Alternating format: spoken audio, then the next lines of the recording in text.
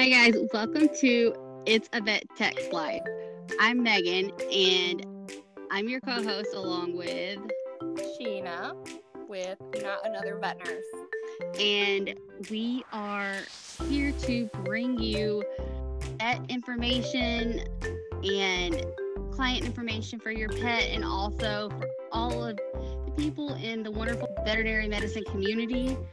We are here to be your support system, and we want nothing more than to be able to reach out and help you guys. So, if you're ready, let's get started on another episode. Let's do it.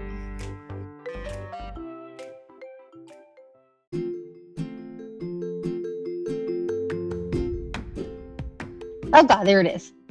Oh. And they gave it a really big picture, so I turned the page and I just see full-on face of this dog. Yeah, they're pretty shocking. Yeah. Do you know the first place I ever saw this dog? Like, I didn't even know it was real at the time.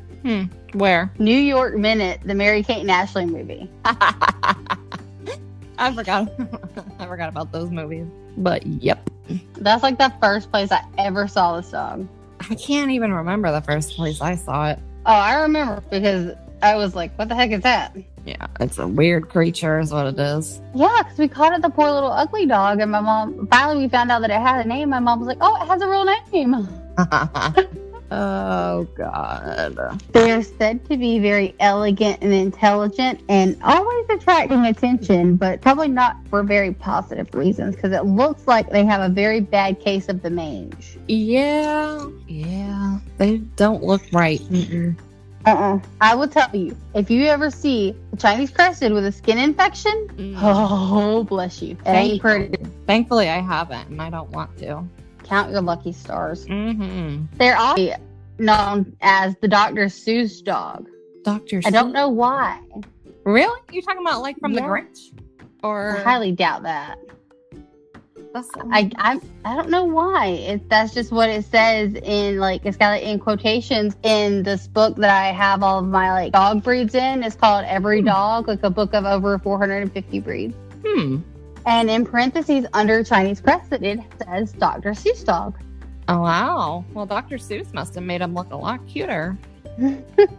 So the hairlessness is a feature of several of the dog breeds in the world, but it's the result of a genetic mutation that was initially considered a curiosity, but then became desirable, apparently, as the breed did not harbor fleas, shed hair, or have body odor. I can debunk that body odor theory as if they get a skin infection, they will have an odor. Oh. But otherwise, they probably don't have an odor. But just don't let them get infected because they will have an odor. They still have hair on their head, but I guess it's not enough to really shed that much. Yeah, I don't know. Like, I mean, here's a good question, though. Like, do they really need to be on, like, flea and tick medication? I don't know. Maybe tick I guess maybe tick, but I don't know. That's interesting. Yeah, it's just a thought I had. Although this breed, like, it requires very little grooming, as we've kind of already established. With its bare skin, it can be very sensitive. Like, in winter, it needs, like, a coat to keep it warm. Like, it literally needs a doggy coat. It's ridiculous. It makes sense, though. It does. They look even more ridiculous than a coat. I've seen them in coats. I bought my dog a sweater for his birthday. Yeah, but your dog's like the size of a cat. Maybe a smaller cat. That's true.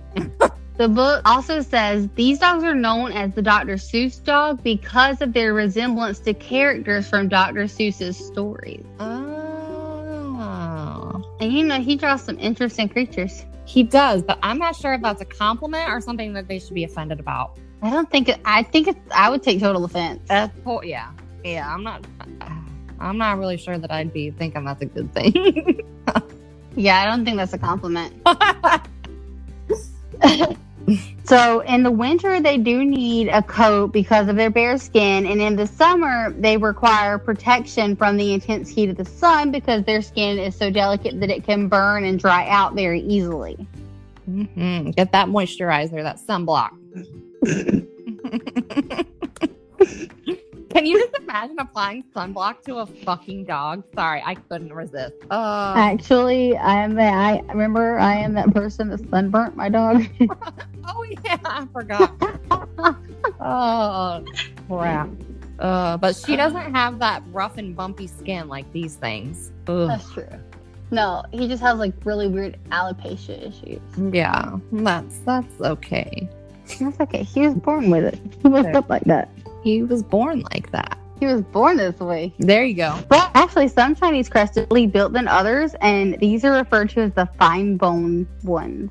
Oh, they have a finer Chinese crested. All right. Yeah. Huh. And they are like the ideal companion dog for older people because they're said to always be happy and friendly in nature and have a playful personality. Although I've never really met one that was not really, really sick. Mm-hmm. But needless to say, the one that was really, really sick snapped at me when I was trying to feed it. So not really on my top 10 list of breeds to buy. No, as if the way they look wasn't like the number one reason, you know? But I have seen, there was a couple I know that had two Chinese crested. And I was like, well, why did you get one to begin with? And so they had two, and they were not friendly. They didn't give a crap about us. They like sat there, and maybe it's because they were old, but like they didn't care about anyone. They weren't friendly. They didn't try to bite, but they weren't like, they had like no personality. I don't know. It was weird. That's all I've ever seen out of them. Yeah. Just very, I don't know, like Weimaraners have more personality than they do, and they're crazy.